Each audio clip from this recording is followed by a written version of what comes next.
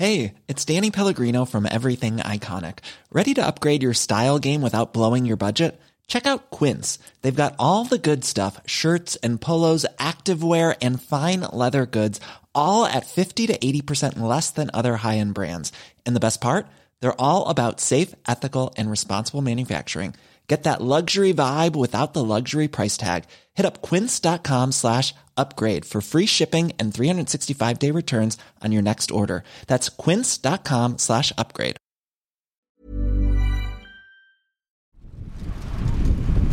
Lincoln, I can't believe you're here. You're at the beach for the very first time. You want to see it? You want me to turn you around so you can see it? Okay.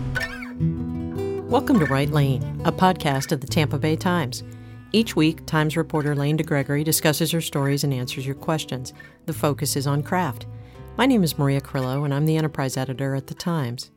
Today, we're going to continue to discuss Lincoln Shot, our 8-part serial narrative. You can read the entire series at tampabay.com/Lincoln Shot, but here on the podcast, we're walking through the chapters one by one. And it starts with a reading from Lane. This is Chapter 5. Today's topic, the life. In the parking lot of Quaker Steak and Lube restaurant, they bent into the back of their van, struggling to get their son out without disconnecting all his machines. Lincoln DeLuna was 2.5, and he'd grown too big for his medical car seat. But his parents couldn't afford the $1,500 for the next size, so they had propped his frail body between foam wedges and laid him on the floor. That Saturday, in May 2016, they were a half hour late to his first fundraiser, a bud run organized by a group of bikers. "What if this is too much for him?" Maggie Hoyle-German asked her husband, bending to untangle the tubes twisted around their son. "There's so many people here. Those bikes are so loud, and it's so hot." Lincoln was born with X-linked myotubular myopathy, a rare terminal illness that makes it almost impossible for him to move. His parents seldom took him out of the house, but they had promised the children's charity that had organized the event that they would make an appearance. So they settled him into his stroller, adjusted clamps around his temples to hold up his head, tugged a teal ball cap over his dark curls, and propped a new pair of sunglasses in front of his sleepy eyes. Bikers from across Tampa Bay were crowded on the patio in Clearwater, drinking beer and waiting. On the covered stage by the bar, auction items were labeled. A football signed by former Buccaneers coach John Gruden, a guitar once played by Willie Nelson, wrestling boots that Hulk Hogan had scuffed up. Maggie pushed Lincoln into the sea of people and asked, "You ready?" Slowly, he raised his right thumb. As more than 100 people cheered, the MC shouted into a microphone, "Hey everyone, here he is." Almost a year had gone by since Maggie and Anthony DeLuna had signed up their son to be part of a clinical trial that scientists said could save him. There was still no word on when, or even if, testing would begin. But they were looking forward to a future they couldn't once dream of. They had hired specialists to help Lincoln develop his muscles and his mind. They'd ordered all the medical equipment insurance would cover: tubes, syringes, gloves, gauze, nebulizers, and oxygen sensors. There were still so many things that Lincoln needed that they couldn't afford. Anthony's mom, Rhonda Clark, had been a Hillsborough deputy and was friends with many of the bikers. She hoped they could raise enough to buy the bigger car seat, or maybe even $20,000 for an electric wheelchair that Lincoln could learn to drive on his own. "You want to wave to the people?" asked Rhonda, who was rolling Lincoln around the Clearwater restaurant. "They all came to see you. Are you okay?" Lincoln's face flushed, then went white. An alarm went off on the portable ventilator. While worried bikers looked on, Maggie suctioned his nose and mouth. Anthony adjusted the settings that controlled his breathing.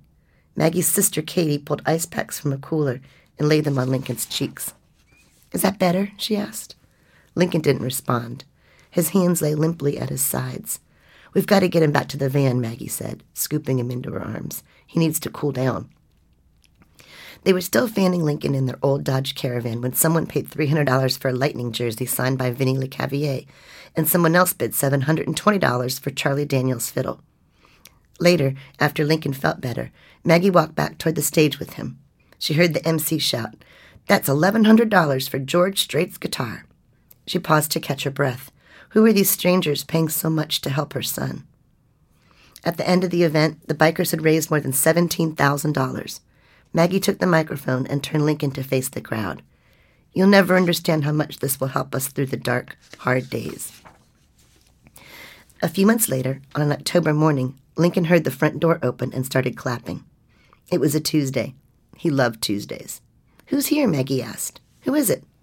Lincoln signed, "Friend." "That's right," said Maggie. "Which friend?" Slowly, scrutinizing his thin fingers to make sure he got it right, Lincoln spelled Larry. Over the last year, a half-dozen physical therapists had come to work with Lincoln.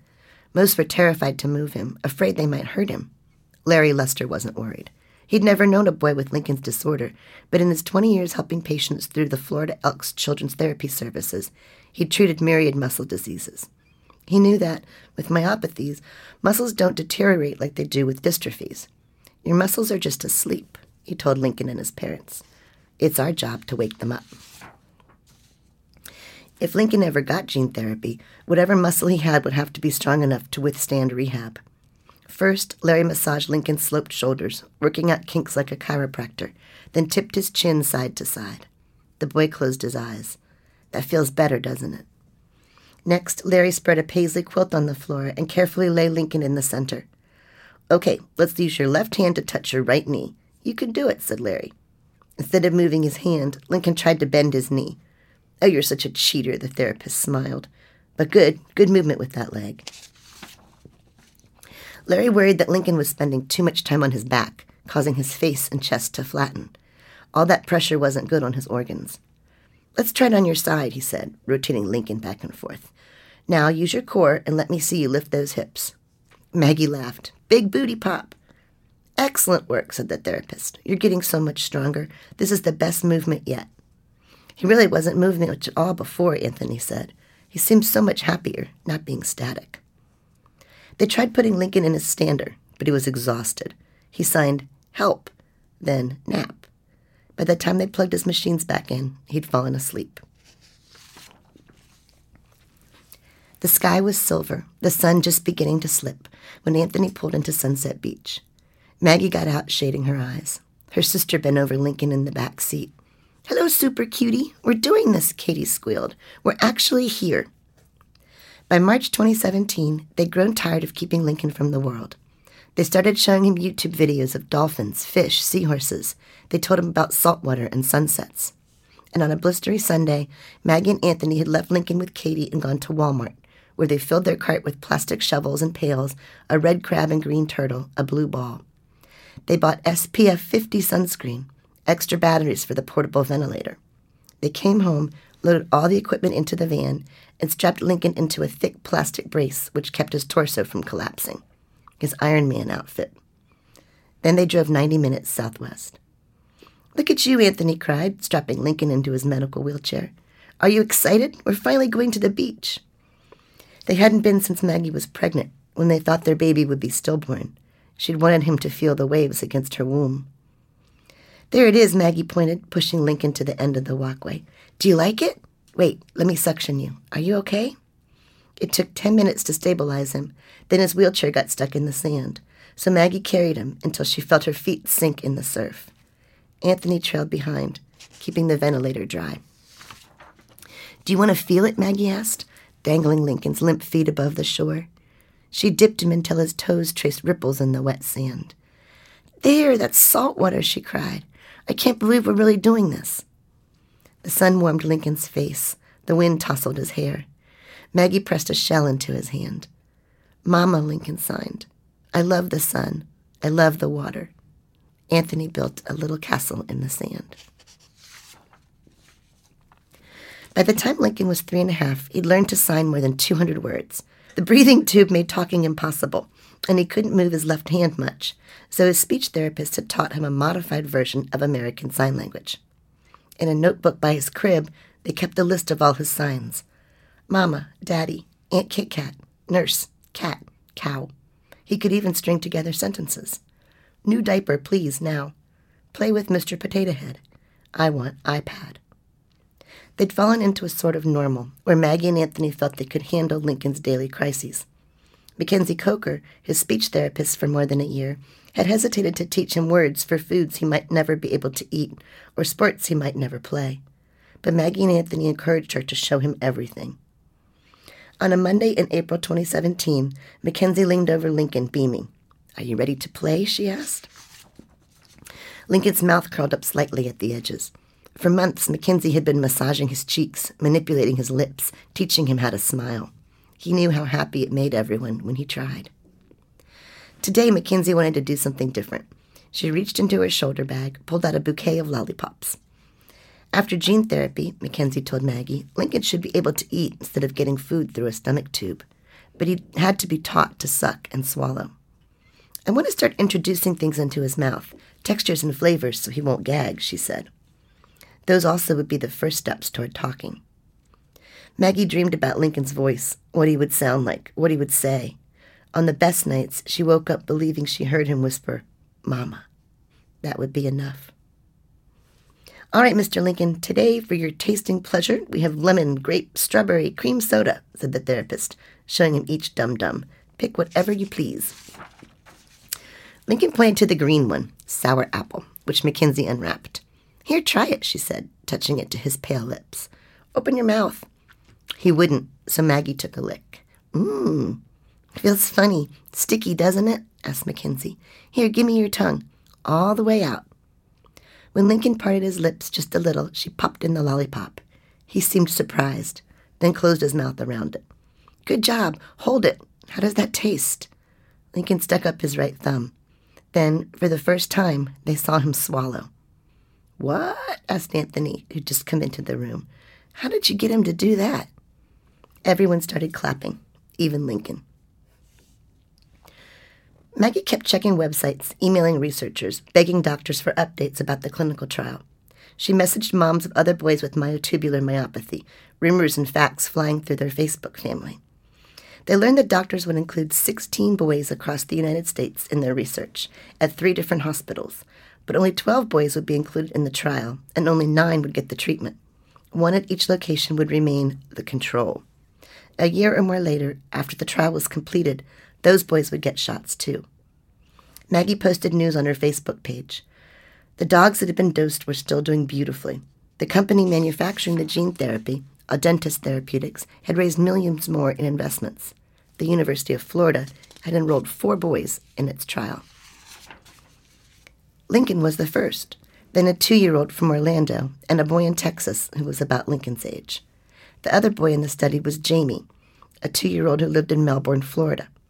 For months, Maggie had been sharing FaceTime calls with his mom, Angelica Santiago Townsend. Jamie was much sicker than Lincoln because the defect was in a different place on the chromosome. His face was always slick with secretions, which streamed from his nose and mouth. He didn't react to voices, faces, or TV. He'd almost died at home 6 times in 6 months, and ambulances had rushed him to the hospital.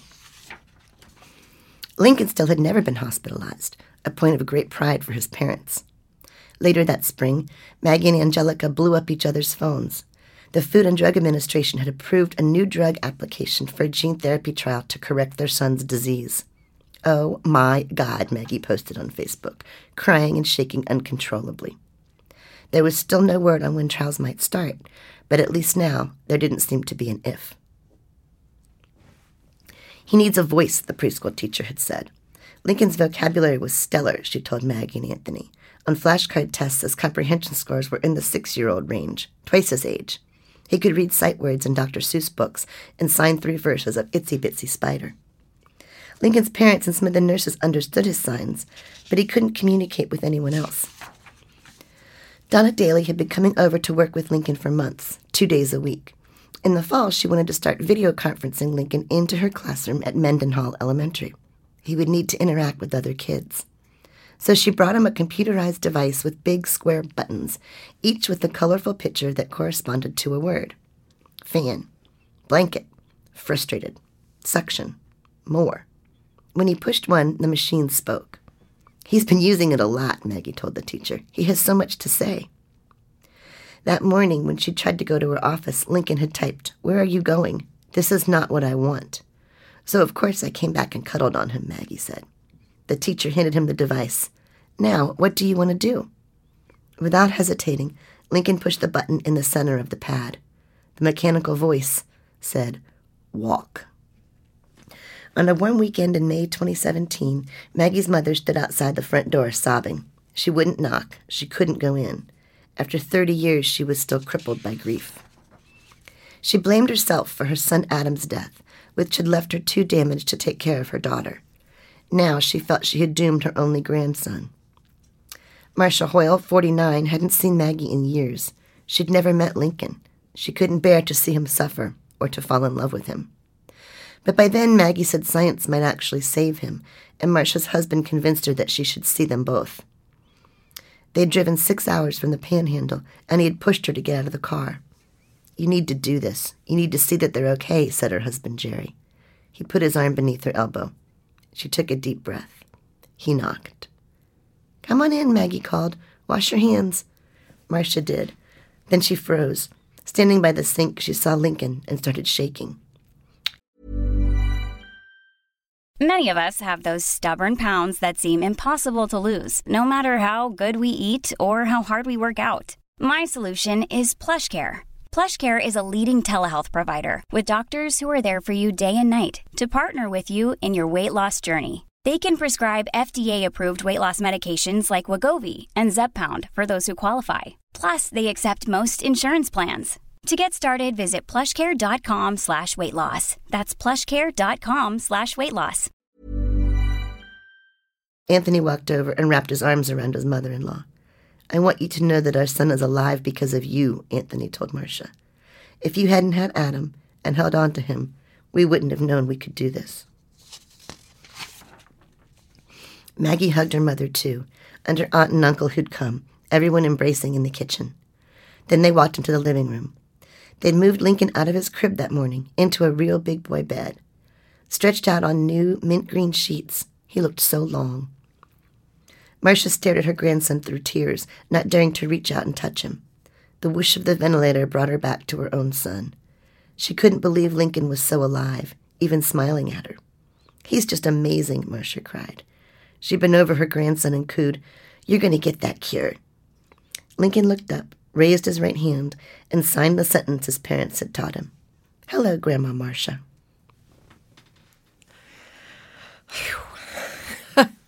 Damn. You know, I've read that story many times, and it's still, that's still pretty powerful. That was the installment where you really meet Lincoln, where really he comes alive. And it's funny, Lane is reading, and Monica Herndon, who's the producer, is sitting over here, and every time Lincoln, there's something about Lincoln, she has this look on her face, like, you know, because it really is, it's very emotional then. It's like, oh, he's in there, and he's connecting, and he's a little boy, you know, he's doing little boy things. And they take him out into the world for the first time. I mean, I remember that with my own kids when they were just months old, and just the wonder of seeing them see the world for the first time. And here he is, you know, almost 3. Right. So he's taking it in such a different way. So this one, it was long. We had a lot to get across, and there was a bunch of things we left out. But we felt like there were a lot of good choices to make. Obviously, the beach scene. The beach scene is so amazing to, like you said, get him out. He's out in the world. It's such an ordinary thing for most people, but such an extraordinary thing for them. And then the therapy. And you went to, who knows, I don't know if you even kept track how many therapy sessions. At least a dozen. Yeah.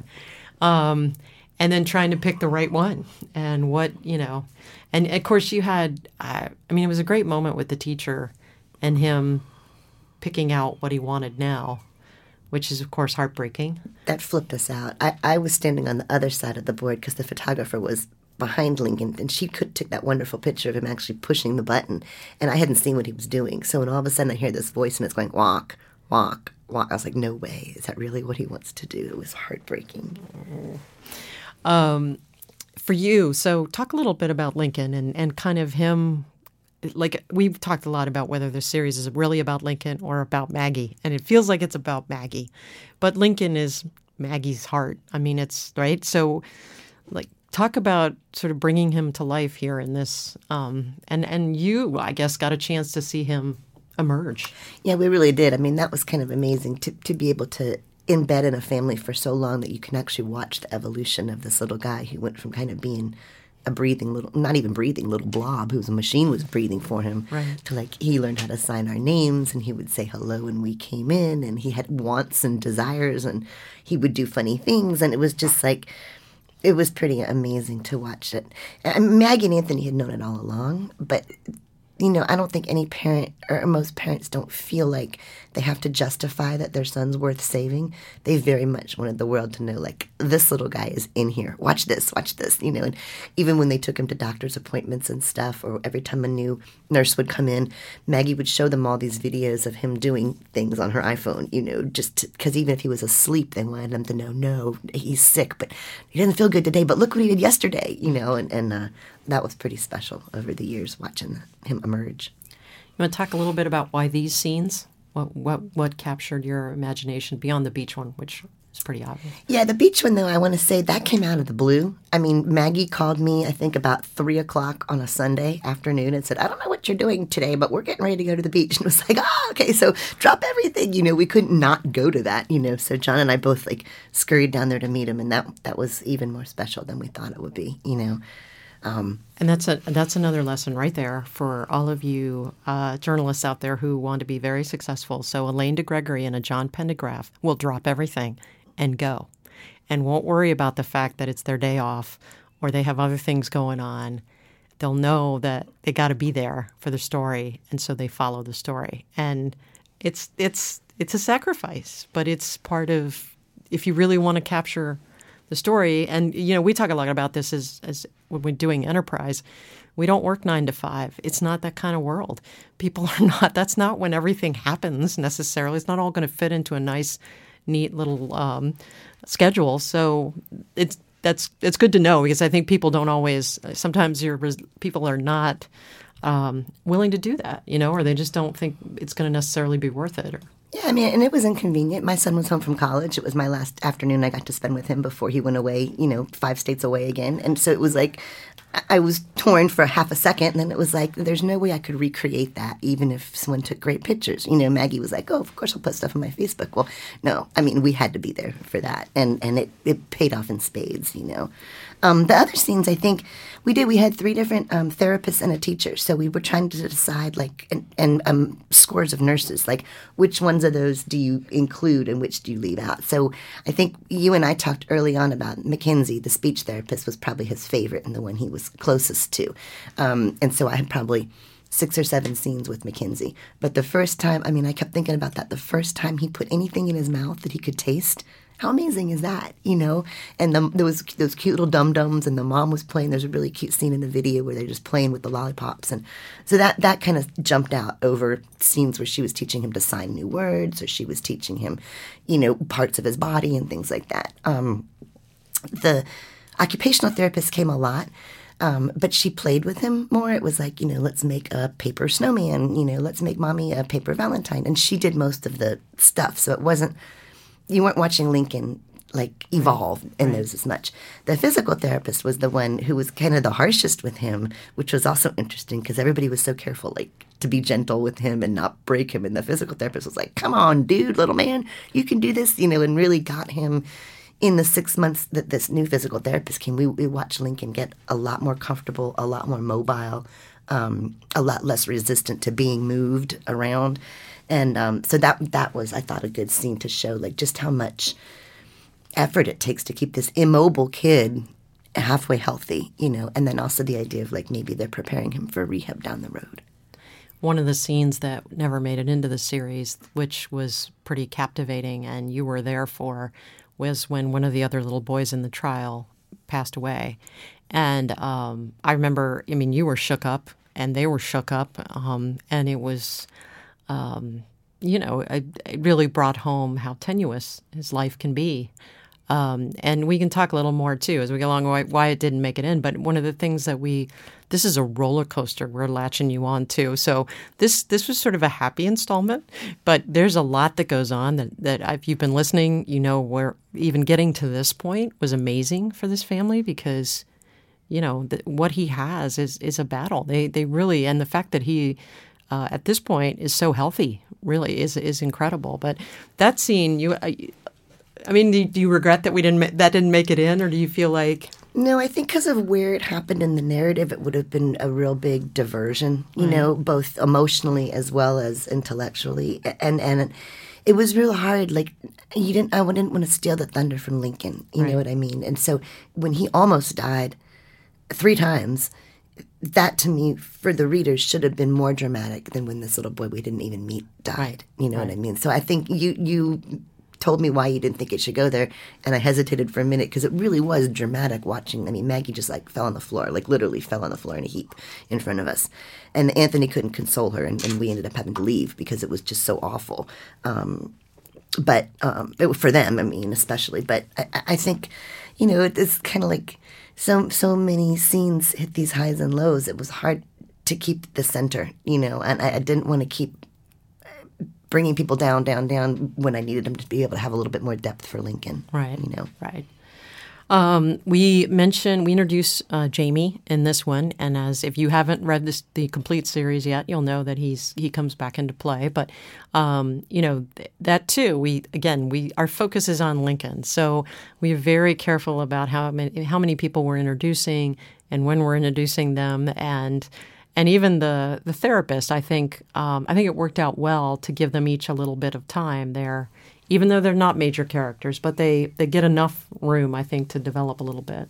Well, and I think they help Lincoln come alive, too. Mm-hmm. You see that there's this effort, that it's not... I mean, there's other families with little boys like this who don't bring in these therapists, and the kids just lie there on their back the whole day, So yeah.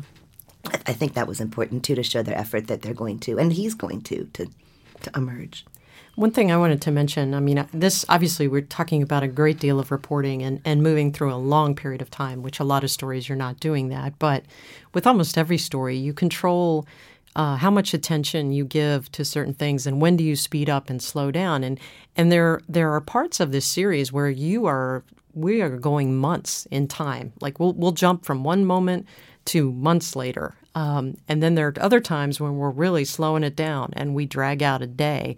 And I think that those are really conscious choices. And when do you control, when you want to keep readers in a moment and when do they not need to know? So I think even with stories that take a lot less time and effort, you got to be thinking consciously about that kind of thing. And when do you, what's your best stuff? What do you really want people to slow down and pay attention to? And what can you just quickly move them through, right? Well, and I think, that comes through a lot in the before I start writing process of it. And I think we've talked in another podcast, but just as a reminder, it's really important to me to have a timeline, to have an incredibly detailed timeline so we can go through it. I think this chapter we just talked about spanned about 2 years almost, right.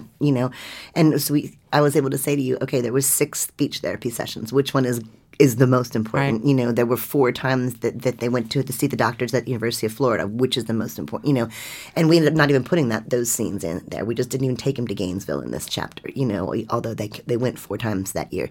So I think having that chronology and then being mindful in the editing, I know you helped me out a lot with, let's put a signpost in for readers about what month this is, what year this is, where are we? Yeah, and that helps a lot. Also because it's serialized, if it was one big long story, I might have been more inclined to just put little date lines in the story and just be like, okay, now it's May of 2016, but you couldn't really do that when it was serialized like that. I think Lane had a timeline for Lincoln, had a timeline for gene therapy, had a timeline for their visits, and what had video, what had photographs. There were timelines all over the place. We have all kinds of timelines but it was a good. It made it easier too for us to go through it together. Oh yeah, and at the end, it's because we had 3 different photographers. We had 3 different editors at the beginning on this, and we had 3 different photographers on this. So it helped having only one writer. It helped having Google Docs that everybody else could jump in and out of it too. You know what I mean? I think when we started putting the stuff together, and we could say, oh, this V beside these scenes means there's video for it. This A means there's only audio for it. So on the other end, it was helpful too.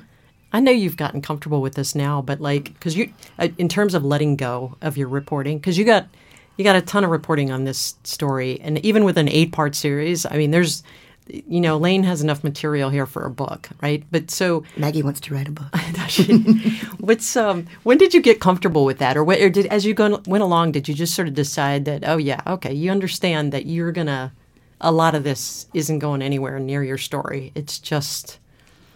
I think, the more I gather, the more I have to be willing to let go. You know what I mean? Like, my friend Karen, who works here, she has this thing about if you buy a new blouse in your closet, you have to get rid of one that's in there to keep it balanced. And I kind of feel like that with the reporting sometimes. Like, if I get a really good scene at the beach here, I'm going to let this one go at the hospital, and it's still hard. And I'm glad I have you. I'm really lucky to have someone I trust to go, nah, you just let that go. And sometimes you have to write it. I mean, sometimes it's almost like I have to cough it up and get it out than to realize, like, oh, that doesn't really stack up, with the other stuff.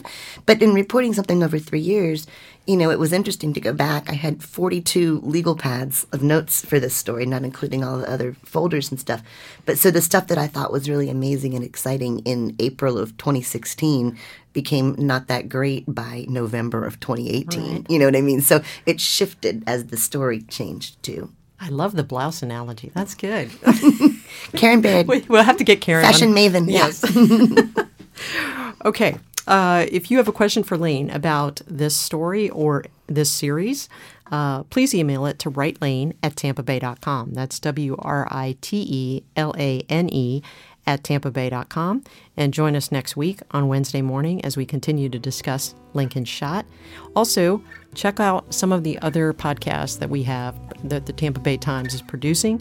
Right now, you can check out Blood and Truth from our friend Leonora LaPeter Anton, who's doing a serialized podcast about an old murder case. And our friends in features do Life of the Party each week, which is, it's like you're sitting down having lunch with your girlfriends. So check that out. This podcast was produced by Monica Herndon. Music was composed and performed by Dan DeGregory. Thanks for listening.